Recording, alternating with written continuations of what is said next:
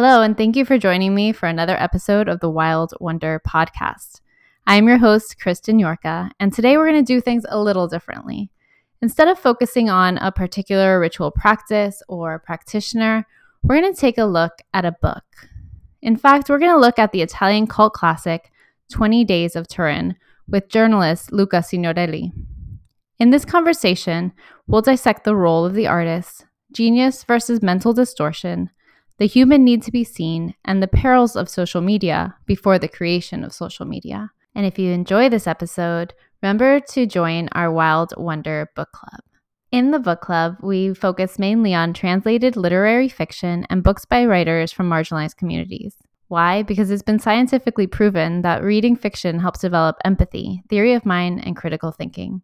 Combine that with literature written by authors that aren't part of the dominant cultural narrative, and we have the perfect recipe for understanding others and ourselves just a little bit more. Book club members receive a monthly post describing the book, podcast episode tie-ins, and access to our private Discord group. Please visit patreon.com/wildwonder to join now.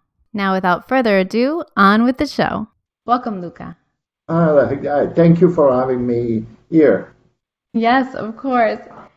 So this book, the reason I initially picked it up, not only because I'm familiar with Turin and we have family there, but also because the blurb, the back of the book or like summaries online, they all said there's this library and people are going to it in the story, and the books in the library are kind of like private journals from other citizens, and people are going there and kind of randomly picking up these books, which sounds to me like the internet, right? Or social media, at least.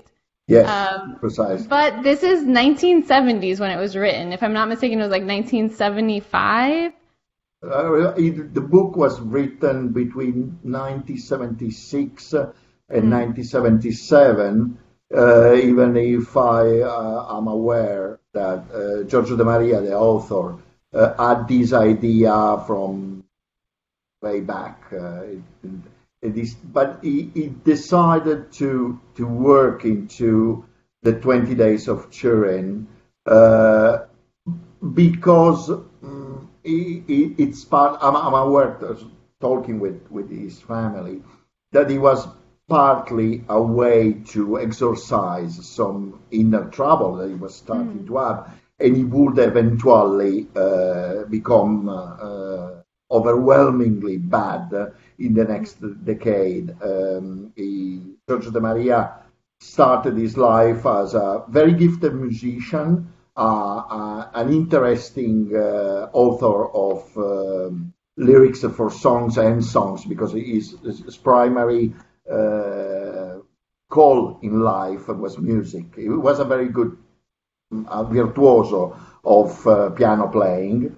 And then he moved into writing when, because of a arthritis problem, he could not play piano as he's used to. So he switched from music into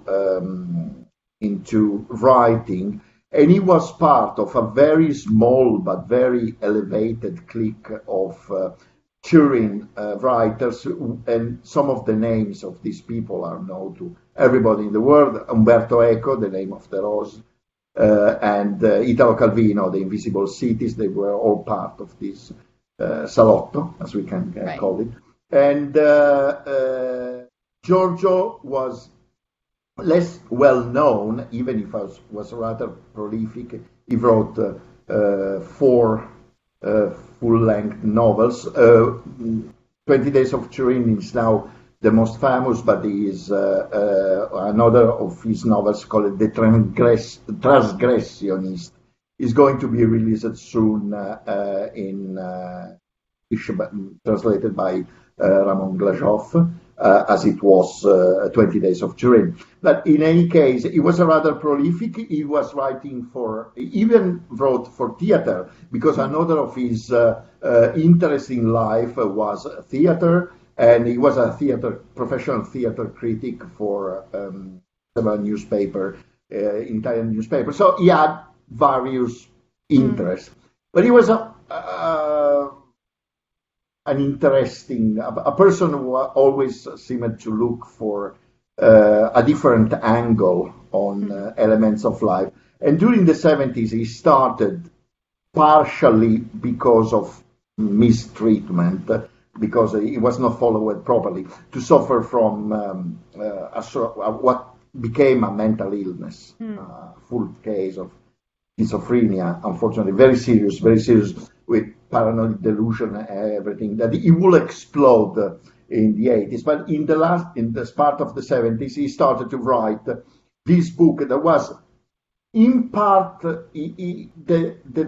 style was similar, this sort of grotesque, what we can call it magical realism, but it's not the kind of magical realism that we have in people like Garcia Marquez or Borges. It lends more toward horror a little bit. Yeah. Kind of that.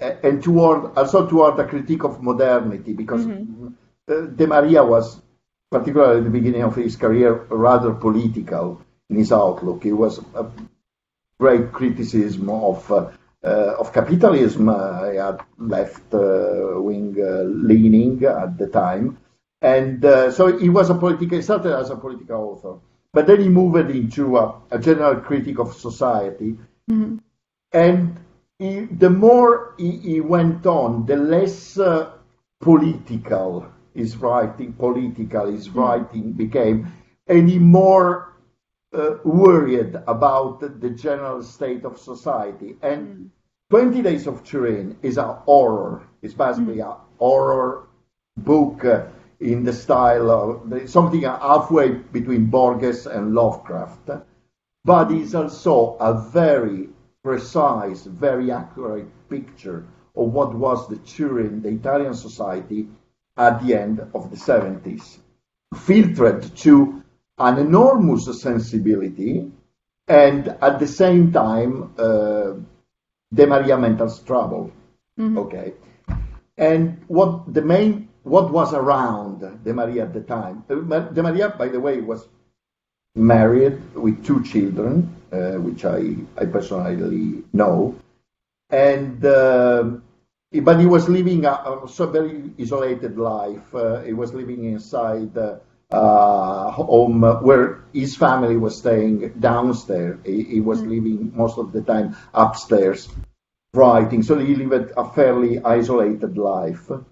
And but around him, societies was collapsing because Italy was going through a period called the Years of Lead, and of domestic terrorism, of heavy domestic terrorism. And Turin was one of the epicenters of this violence. Political violence was a daily occurrence, a daily threat. There were violence coming from the right wing, mostly from the right wing. There was also violence coming from the left.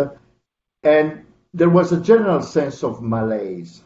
Turin at the time was an industrial city, sort of, it was called the Italian Detroit because it was the center of car making, the automotive industry at the time. But the industry was collapsing, basically. It was going through a period of very rapid deindustrialization. It was a polluted city, which is, I mean, if you are coming to Turin right now, you will wonder, well, all the pollution is gone because it is one of the greenest city in Italy. But back then, it was heavily polluted. And it was, De Maria, in this book, is able to take a very accurate picture of what was like living in Turin at the time, without spoiling the book, because this will be unforgivable. Right. The story is, and this is another stroke of genius, the story is not set during the 70s. The story is set in the near future. From the dialogue, you guess is the end of the 20th century, beginning of the 21st century. So it's 20 years in the future, but it's a future, it's very vague. on what happened. And Yeah, you can't really pinpoint the year when you're reading yeah, it. You know, it's sometime in the future, and it almost seems like this person is looking back at a time. exactly, exactly. So it may be 10 years in the future, or 10 years in the future, what was the future at the end of the 70s? It can be the beginning of the 90s, something like that. And the world is undergoing a massive drought. There is climate change. It is fantastic because at the end of the 70s, nobody was talking about, except few scientists. Nobody generally, in the general public, was discussing climate change. Actually, they were thinking about discussing the possibility of the world cooling down, not warming up. But Turin is under a very severe drought. The rivers are all but dried down.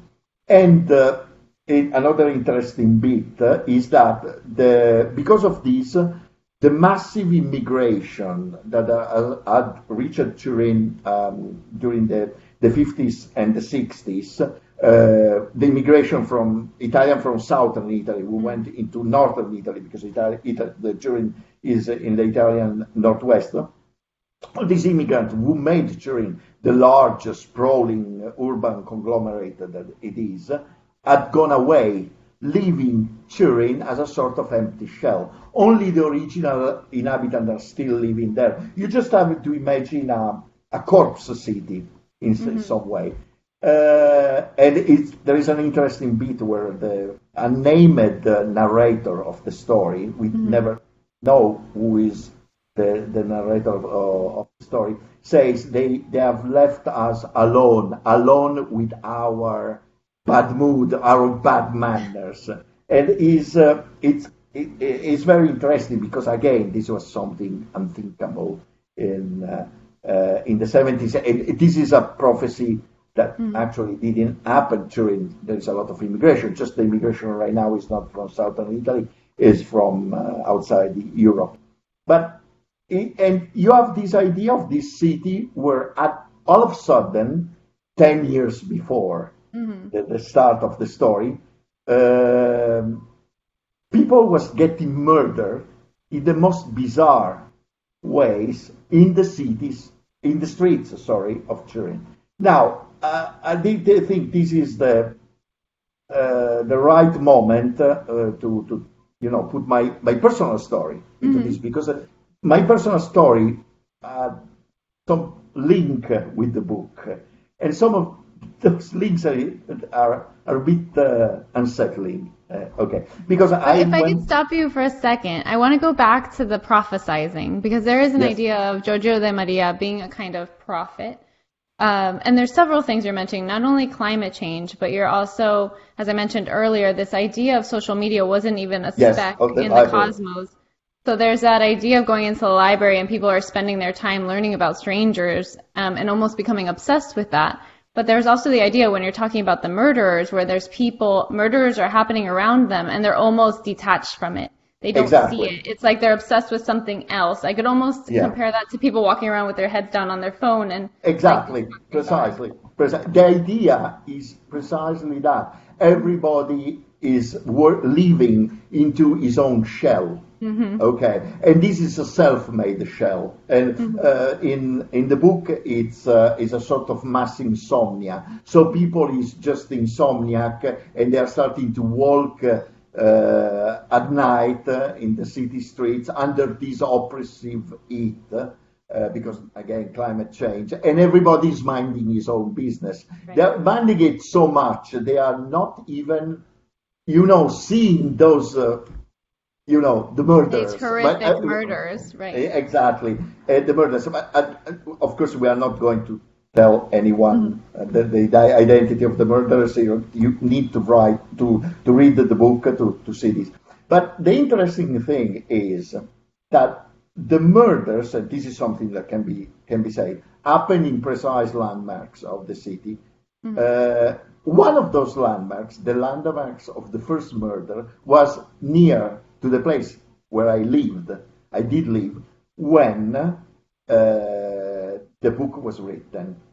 So when the book was released, he released and disappeared immediately. Okay, he sold few 1,000 copies, maybe. I was one of the people who bought it. I was very young back then. I was an adolescent. And I was reading and say, oh my God, it's an horror set in my city and near where I live. Right. And it's like someone writes the most unsettling, strangest book you can imagine. And of course, we all know that when you are 17, 16, or 18, I mean, horror books. Yeah. Wow. Particularly if you are a fan of Lovecraft, as I was back then, I am. So it's something like, oh my God, but it's happening over there. Okay. And the strangest thing is, the more you were reading the book, the more those out there element, like the library, seemed to click in place with what I was seeing around me. So it was strange because the library is this fictional library where people, is almost a side story inside the main narrative line of the book. But, there are these very polite, perfectly neat and well-dressed young people going around and asking everybody, do you have anything like a personal diary, a personal book, anything that you have written you want to give us? We're going to put it into this library, and anybody can read that, like a paper Facebook. Okay. Yeah. Well, that's what I was, even the description of the young men walking around reminded me of Silicon Valley in California, yes, if you've ever been there. Exactly. That's the marketing, right? That's the brand. Like these neat, nice gentlemen all dressed the same, asking you for your story. Yeah, but, and this is an enormous but, even if no one around me at the time seemed like that, dressed like that, because at the end of the 70s, no, young people were definitely not dressing like this. It made sense in a very strange way. It seemed that, yes, that's it. Okay, so you were saying it seemed like De Maria was a prophet. It was yes, very much so. But the point is not one of those prophets that, he seemed in insight. He seemed to be accurate. He was accurate back then, but very few people seemed able to recognize it. And at this point, there is a story. I am allowed to I asked permission to say that in your podcast.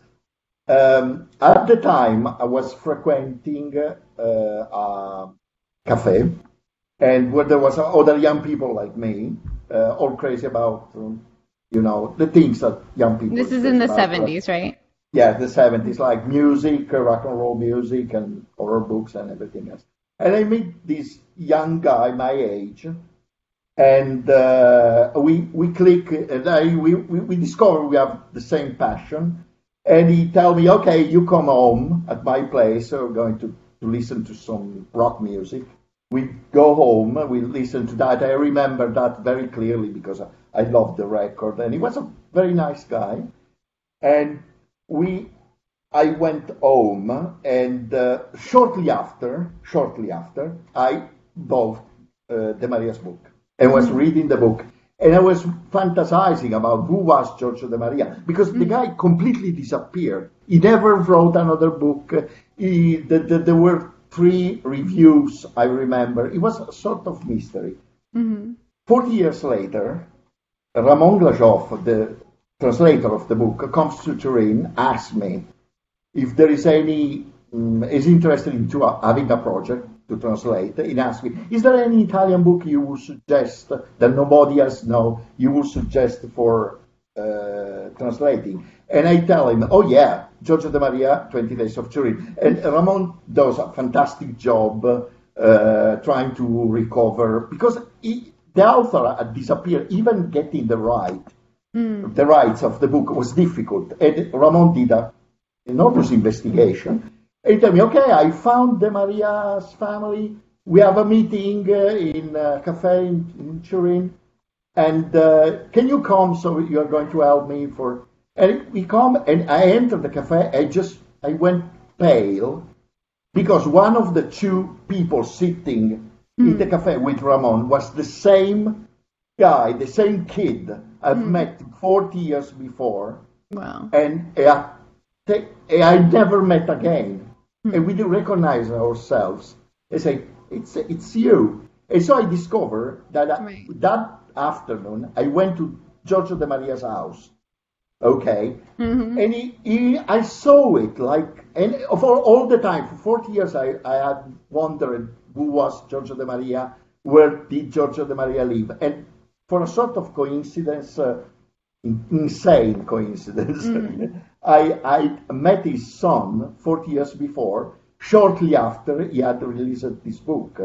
And it's just one of the many coincidences. I won't really reveal the other because it might be the subject for an article. No, but it just means that the book had to be born into the world, yes. and it had to be born now. I think not only was De Maria prophetic in the way that he was able to see things in the future that other people couldn't see, but I think also the themes are universal.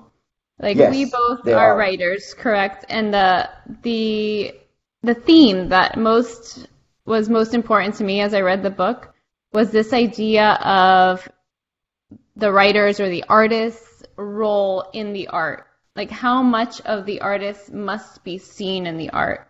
Especially now when you feel like you have to publicize yourself instead of just putting your art out there. It's like you have to put yourself and the art out there. Okay, yes. This is a recurring theme in De Maria.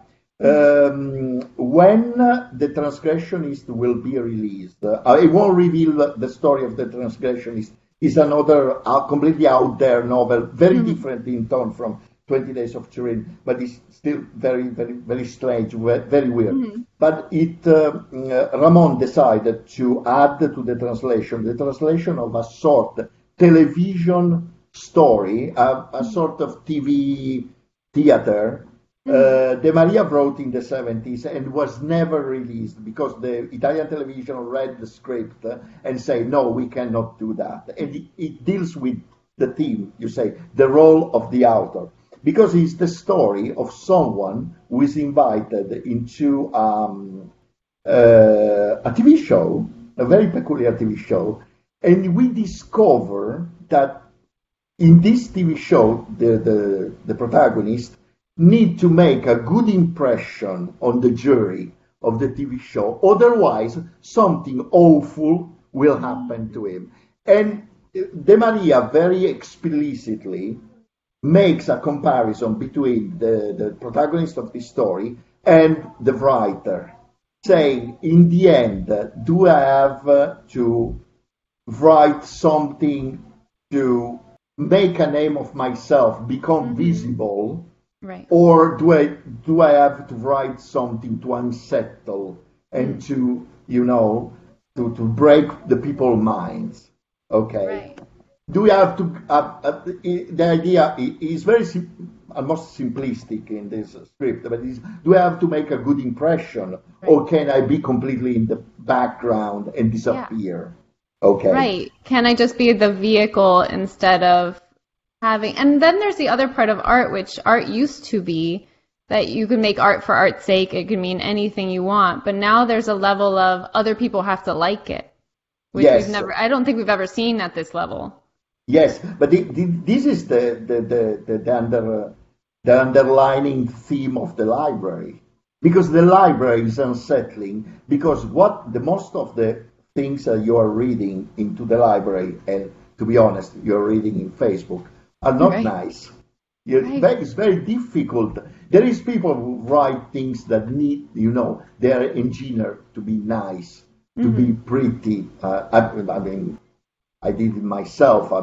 It's a temptation everybody has to make something to get the clicks. But in the library, in this paper social media De Maria invented, a lot of what is written is awful, is absolutely, but it is a deep dive into what are the obsession, the problems, the bad things that happen in the people's mind. And at this point, he is explicitly recognizing into the book this awfulness, because at this point the authorities step in and they close the library. Okay, and it becomes something like we should not even discuss this. Okay, it's something like a Lovecraftian nightmare. But we all know, that the Pandora's box cannot be closed, really. Right. What goes in the internet stays in the internet. And so from this point of view, very weirdly, De Maria was almost consolatory. I don't know if the terms is correct. But remember, I don't want to give your listener the impression the whole book relates only to the library. The library is just one element. The main element is the idea of a microcosm that is collapsing in the most nightmarish possible way. And the idea of, again, the named protagonist, who is a everyman, the classic everyman, is a gray person, is completely gray, completely unremarkable, and he's a salaryman. He's not an artist. His only artistic call is playing the flute, right? Which is going to be important later in the book. And at some point in his investigation into the murders, he really understands that there is something enormous going on, right? Something gigantic going on, but he can't stop himself. And when he does, when he finally decides to, well, of course it's too late. But I don't want to reveal anything else.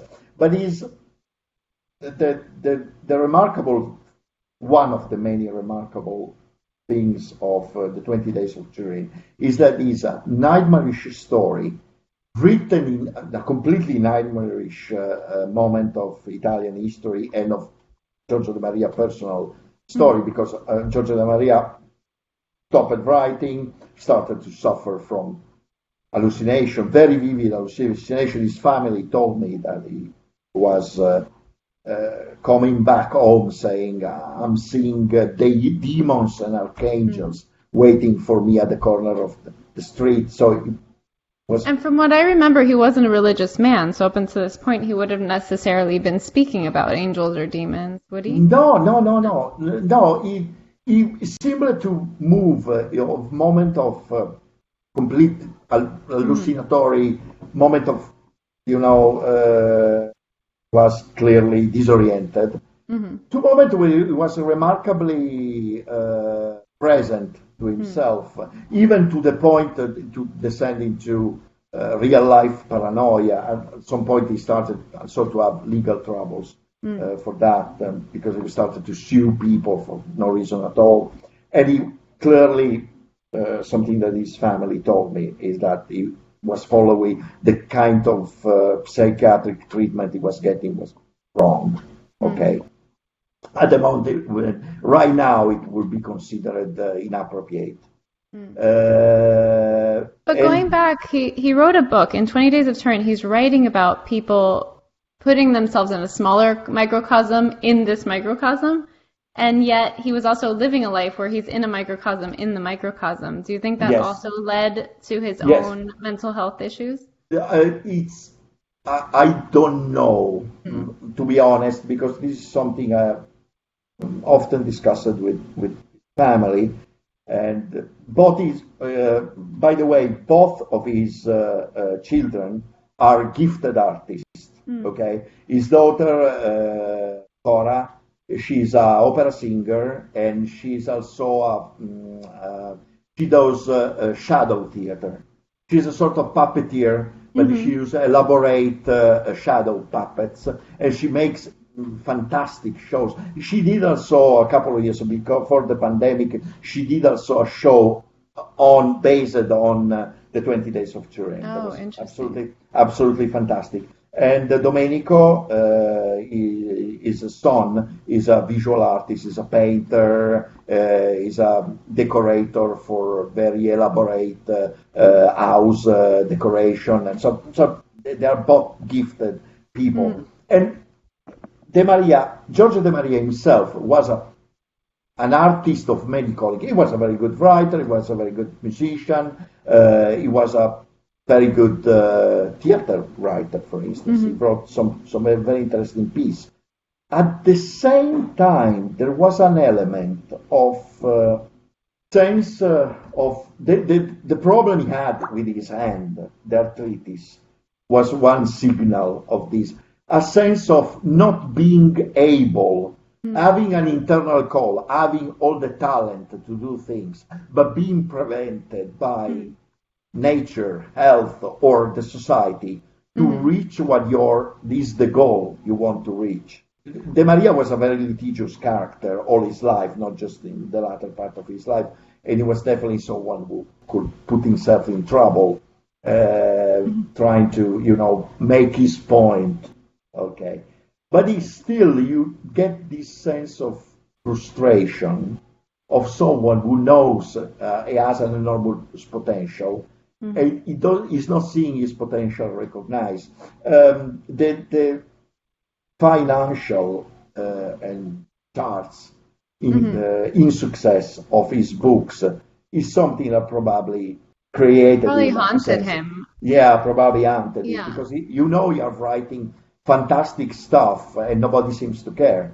And there seems to be a sort of cosmic plot to make sure nobody will recognize your talent. Just for 40 years later and 10 years after you are dead, everybody, all the world discover. But I feel like that happens to so many artists. That's the challenge of the artist, right? I was just reading about Jane Austen, how nobody even knew she wrote a book until 10, 20 years after she died, and now everybody knows her name everywhere.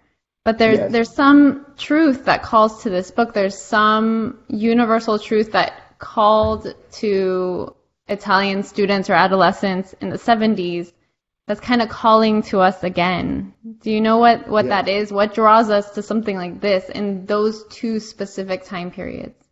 But one thing is, there is one element that De Maria seems to repeat in all his work, is that you need to have, you need to survive. In order to survive, you need to be completely perfectly honest with yourself. And this is something that happens many times. The bad people in his books, or the people who end up failing, is people who at some moment seems to make compromise with the forces of darkness. Okay, and having it is strange because De Maria was not a moralist, but he seems to have a moral statue. It's interesting that one of the few positive characters books is is called in the 20 Days of Turin, is the lawyer Segre, who is based on a real life friend of De Maria, who is still living right now, is still alive. And he is sympathetic because he's the only one that seems to be completely honest of what's happening around. He calls it the name it is. Everybody else seems to live into this shell of illusion. Right. Telling yourself lies, not recognizing that, there is apocalypse literally going on. And the society is collapsing. And you have this idea of the hypocrisy that definitely was there in the 70s, because I remember that there was violence in the street every day, and a lot of people seemed to pretend it was not happening. And De Maria telling us that this hypocrisy is deadly. Ultimately, is completely deadly. Deluding yourself that you're not into this such nightmarish situation, refusing to call things with their names. literally generates monsters. Okay. And this is the first thing. And the other thing is, but I will just briefly mention it because you need to read the book to understand this. I don't want to spoil the book. Is that a monster cannot be hid forever. If there are real monsters, they will come out sooner or later. And this is an element that seems to worry very much De Maria, of this idea of monster as something repressed, that if they will eventually come to the light, they will eventually explode and take over the world. And we are not necessarily, talking about Lovecraftian monster with tentacles and everything else. The monster can be completely different. And you will, if you read the book, the monsters there are completely different. Right, but I guess what he's saying is that there's monsters out here. There's real monsters that we need to be aware of, but maybe the deadlier monster is the monster inside of us that we keep pushing down and pretending it's not. Yes, and in the end, yes. It's this idea of a self-built apocalypse. It's like the idea of we are going to build the apocalypse. That is a popular theme right now. If you are thinking about Don't Look Up, the Netflix movie, this idea we are ultimately responsible for what is happening to us. And sometimes this is a bit too easy because very often we are not responsible for that. But there are elements, the monster inside us that is pressuring to come out. And in De Maria, this pressure, you can feel it. The great success, artistic success of the 20 Days of Turin is that in a very short, compact book, he managed to give you really the idea of a pathology, a word that is pathologically sick. Yeah. Okay. And you can feel this sickness. That is not just the sickness of some people, it's a general sickness. And it is very difficult to do that. There are other authors who have tried at length to create this kind of scenario.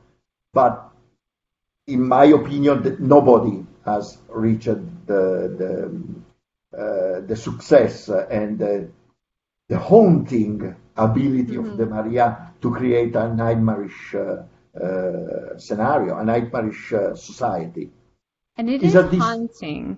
I tell you, I finished the book 3 weeks ago, and it's still something I think back on, like, wait, did that really happen? Is that happening? Did I read it how it was supposed to? Yes, it's the big question. It's the big question. I tell you that the Luca of the end of the 70s would say, yes, it did happen. The Luca of the 2022 is not so sure, but I think it would be a cop-out to say maybe it was just an hallucination. The point is, it may be that particularly the second part of the book is all in the narrator's mind. But there are signs, clear signs that De Maria is dropping here and there in the book. Will tell you, no, this is the reality. This is really going on. Maybe there is your mind is embellishing something, is creating the more baroque part. But the heart of the story is real. And it's real. I feel like it's real now. Like these bigger themes, in the same way that we look at a painting and they evoke feelings we can't speak into language, is the same way the book kind of brings up these bigger feelings. This idea of mental illness coupled with a sort of social media, the exposure of your inner thought to the public, and the relationship between the two things, is absolutely modern. It's more modern than ever, and that would take us probably way too long to describe it, but it's one of the great triumphs of the book. Yes, this was completely anticipatory. Yeah, it's brilliant. And I don't want to talk anymore about the book because I really, really, really want folks to read this, and I'm I'm thinking of reading it again or 2 and 3 times. I keep thinking I missed something. But I want to thank you for coming on the podcast and helping us to explore these bigger themes that we wouldn't have been able to. Thank you so much. Thanks to you. See you soon. And thanks to all the people listening to this podcast. Okay, thank you very much. So much. Bye-bye. Bye-bye.